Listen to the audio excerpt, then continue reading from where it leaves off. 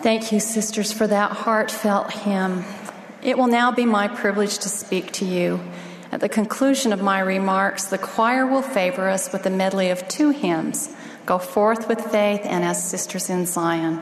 Sister Carol M. Stevens, first counselor in the Relief Society General Presidency, will then address us. She will be followed by Sister Linda S. Reeves, second counselor in the Relief Society General Presidency. The choir and congregation will then stand and sing together, I'll Go Where You Want Me to Go. I'd like to begin by sharing a story that touches my heart. One evening, a man called his 5 sheep to come into the shelter for the night. His family watched with great interest as he simply called, "Come on," and immediately all 5 heads lifted and turned in his direction. 4 sheep broke into a run toward him. With loving kindness, he gently patted each of the 4 on the head. The sheep knew his voice and loved him, but the 5th sheep didn't come running. She was a large ewe that a few weeks earlier had been given away by her owner, who reported that she was wild, wayward, and always leading the other sheep astray. The new owner accepted the sheep and staked her in his own field for a few days so she would learn to stay put. He patiently taught her to love him and the other sheep until eventually she only had a short rope around her neck, but was no longer staked down. That evening, as the family watched, the man approached the ewe which stood at the edge of the field, and again he gently said, "Come on, you aren't tied down anymore, you are free." Then lovingly he reached out, placed his hand on her head, and walked back with her and the other sheep toward the shelter. In the spirit of that story, I pray that the Holy Ghost will help us learn together tonight about covenant keeping. Making and keeping covenants means choosing to bind ourselves to our Father in heaven and Jesus Christ. It is committing to follow the Savior. It is trusting Him and desiring to show our gratitude for the price He paid to set us free through the infinite gift of the atonement. Elder Jeffrey R. Holland explained that a covenant is a binding spiritual contract, a solemn promise to God our Father that we will live and think and act in a certain way, the way of His Son, the Lord Jesus Christ. In return, the Father, Son, and Holy Ghost promise us the full splendor of eternal life, close quote. In that binding contract, the Lord sets the terms and we agree to keep them. Making and keeping our covenants is an expression of our commitment to become like the Savior. The ideal is to strive for the attitude best expressed in a few phrases of a favorite hymn. I'll go where you want me to go. I'll say what you want me to say. I'll be what you want me to be. Why make and keep covenants? Number 1, covenant keeping strengthens, empowers, and protects. Nephi saw and visioned the significant blessings the Lord bestows upon covenant keepers. And it came to pass that I, Nephi, beheld the power of the Lamb of God, that it descended upon the covenant people of the Lord, and they were armed with righteousness and with the power of God in great glory. I recently met a dear new friend. She testified that after she had received her temple endowment, she felt strengthened with the power to resist temptation she had previously struggled with. As we keep our covenants, we also receive courage and strength to help us bear one another's burdens. A heartbroken sister had a son who was experiencing a difficult mortal challenge. Because of her faith in her Relief Society sisters as covenant keepers, she courageously invited them to fast and pray for her son. Another sister expressed how she wished she had asked for similar prayers from her sisters. Years before her own son was struggling, she wished she had invited them to help her family bear this burden. The Savior said, "By this shall all men know that ye are my disciples, if ye have love one to another." Oh, sisters, we all have burdens to bear and burdens to share. An invitation to bear one another's burdens is an invitation to keep our covenants. Lucy Mack Smith's counsel to the First Relief Society sisters is more relevant today than ever before. Quote, "We must cherish one another, watch over one another, comfort one another, and gain instruction, that we may all sit down together in heaven." This is covenant keeping and visiting teaching at its finest. The Book of Mormon reminds us that even the prophet Alma had to bear the burden of having a rebellious son. But Alma was blessed with covenant-keeping brothers and sisters in the gospel who were deeply converted unto the Lord and had learned what it meant to bear each other's burdens. We are familiar with the verse in Mosiah that speaks of the great faith of Alma's prayers in behalf of his son, but the record states that the Lord heard the prayers of his people and also the prayers of his servant Alma. We know that the Lord rejoices in the soul that repenteth, but we desire above all to have our children follow the counsel of President Henry B. Eyring to start early and be steady in making and keeping covenants. Not long ago, a thought-provoking and sincere question was raised in a council of priesthood and auxiliary leaders. Do we really expect 8-year-olds to keep their covenants? As we counseled together, it was suggested that one way to prepare children to make and keep sacred baptismal covenants is to help them learn to make and keep a simple promise. Faithful parents are entitled to know how to best teach to meet the needs of their children. As parents seek and act on personal revelation, counsel together, and minister and teach the simple principles of the gospel, they will have power to strengthen and protect their families. Other family members can also help. My cute grandpa taught us the importance of keeping promises through a simple song. It went something like this. Before you make a promise, consider well its importance. Then when made, engrave it upon your heart. Engrave it upon your heart. That little song was taught with love, conviction, and power because Grandpa engraved his own promises on his heart. A wise mother I know intentionally includes her children in her efforts to keep her covenants. She joyfully bears the burdens of neighbors, friends, and ward members, and comforts those who stand in need of comfort. It was not surprising when her young daughter recently came asking for help to know how to best comfort her friend whose father had just passed away. That was a perfect setting to teach that her desire to comfort her friend was one way to keep her baptismal covenant. How can we expect children to make and keep temple covenants if we don't expect them to keep their first covenant, their baptismal covenant?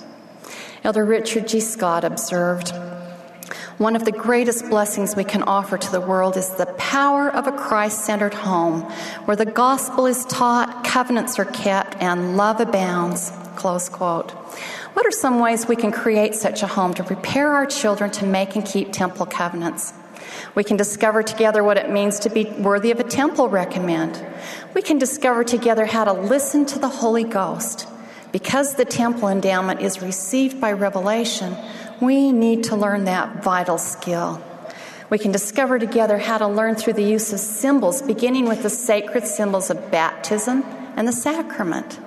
We can discover together why the body is sacred, why it is sometimes referred to as a temple, and how modest dress and grooming relates to the sacred nature of temple clothing. We can discover the plan of happiness in the Scriptures. The more familiar we are with Heavenly Father's plan and the atonement in the Scriptures, the more meaningful temple worship will be. We can learn the stories of our ancestors together, research family history, index and perform vicarious temple work for deceased loved ones. We can discover together the meaning of terms such as endowment, ordinance, sealing, priesthood, keys, and other words related to temple worship. We can teach that we go to the temple to make covenants with Heavenly Father. We return home to keep them. Let us remember the concept of good, better, and best as we teach. It is good to teach our children about the temple. It is better to prepare and expect them to make and keep covenants. It is best to show them by example that we cheerfully cleave to our own baptismal and temple covenants. Sisters, do we realize our vital role in the work of salvation as we nurture, teach, and prepare children to progress along the covenant path? The power to do so will come as we honor and keep our covenants. Number 2, keeping covenants is essential for true happiness. President Thomas S. Monson taught, "Sacred covenants are to be revered by us, and faithfulness to them is a requirement for happiness," close quote. In 2 Nephi we read, "And it came to pass that we lived after the manner of happiness." Earlier in this same chapter, we learned that Nephi and his people had just built a temple. Surely they were joyful covenant keepers. And in Alma we read, "But behold, there never was a happier time among the people of Nephi since the days of Nephi than in the days of Moroni." Why? Again, we learn in a previous verse that they were faithful in keeping the commandments of the Lord. Covenant keepers are commandment keepers. I love the scripture that reads, "And now when the people had heard these words," meaning the words describing the baptismal covenant, "they clapped their hands for joy and exclaimed, 'This is the desire of our hearts.'"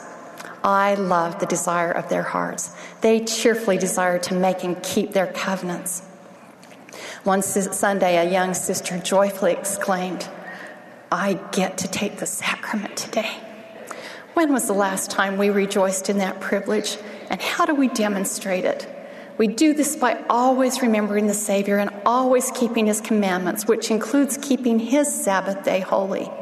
We do it by always remembering him as we always have our personal and family prayers, daily scripture study, and weekly family home evenings. And when we get distracted or casual with these important things, we repent and begin again. Making and cheerfully keeping our covenants gives validity and life to the vital, sacred, and saving ordinances we need to receive in order to obtain all that the Father hath. Ordinances and covenants are the spiritual milestones President Henry B. Eyring referred to when he taught. The Latter-day Saints are a covenant people. From the day of baptism through the spiritual milestones of our lives, we make promises with God, and he makes promises with us. He always keeps his promises offered through his authorized servants, but it is the crucial test of our lives to see if we will make and keep our covenants with him, close quote. Number 3, keeping our covenants demonstrates our love for the Savior and our Father in heaven. Of all the reasons we ought to be more diligent in our covenant keeping, this reason is more compelling than all: love. A verse in the Old Testament is one that touches my heart as we consider the principle of love. Who of us is not moved by Jacob and Rachel's biblical love story as we read, quote, "And Jacob served 7 years for Rachel, and they seemed unto him but a few days for the love he had to her." Sisters, do we keep our covenants with that kind of deep and devoted love? Why was the Savior willing to keep his covenant with the Father and fulfill his divine mission to atone for the sins of the world? It was his love for his Father and his love for us. Why was the Father willing to allow his only begotten and perfect Son to suffer pain beyond description, to bear the sins, heartaches, sicknesses, and infirmities of the world and all that is unfair in this life? We find the answer in these words: "For God so loved the world that he gave his only begotten Son." If we fully appreciated the many blessings which are ours through the redemption made for us, there is nothing that the Lord could ask of us that we would not anxiously and willingly do. Close quote. According to this statement by President Joseph Fielding Smith, covenant keeping is one way to express our love for the incomprehensible, infinite atonement of our Savior and Redeemer and the perfect love of our Father in heaven. Elder Holland movingly suggested, "I am not certain exactly what our experience will be on Judgment Day, but I will be very surprised if at some point in that conversation God does not ask us exactly what Christ asked Peter. Did you love me?" Tonight, I invite each of us to evaluate how much we love the Savior, using as a measure how joyfully we keep our covenants. The Savior said, "He that hath my commandments and keepeth them, he it is that loveth me. And he that loveth me shall be loved of my Father, and I will love him and will manifest myself to him." How we all need a regular manifestation of the Savior in our daily lives. Let us remember that even those who have been wayward in the past or who are currently struggling can feel the touch of the Good Shepherd's hand upon our heads and hear his voice saying, "Come on, you aren't tied down anymore. You are free."